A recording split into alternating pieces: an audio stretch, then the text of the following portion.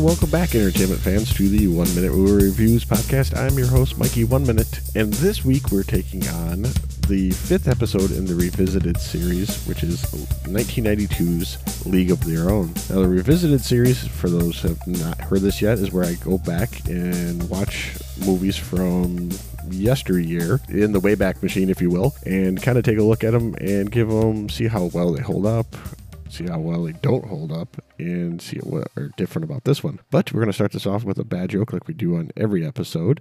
And of course, we got to do one related to baseball. What would you get if you cross a pitcher and the Invisible Man? Pitching like no one has ever seen. Yeah, that's pretty terrible. All right, enough of that nonsense. All right, so this one's League of Their Own from 1992. It was on Amazon Prime Video. It's got a runtime of 2 hours and 8 minutes.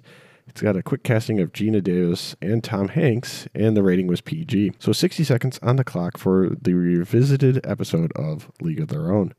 What's it about? During World War II, a women's baseball league is formed, and this is kind of their comedic take on it. Why to watch it?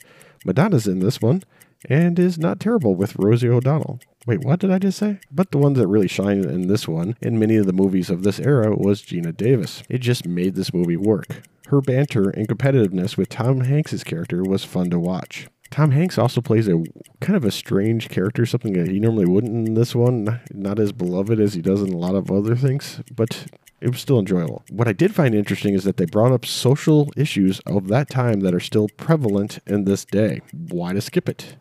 The acting in the first 10 to 15 minutes of this one and the last 10 to 15 minutes is incredibly rough. I remember watching this way back when, and I thought this was a great movie. For some reason, I did not have those same feelings when I watched it this time. I was just so meh about it, and it was also kind of sad. I don't really know what happened. It just didn't hold up well to me. Rating out of 10.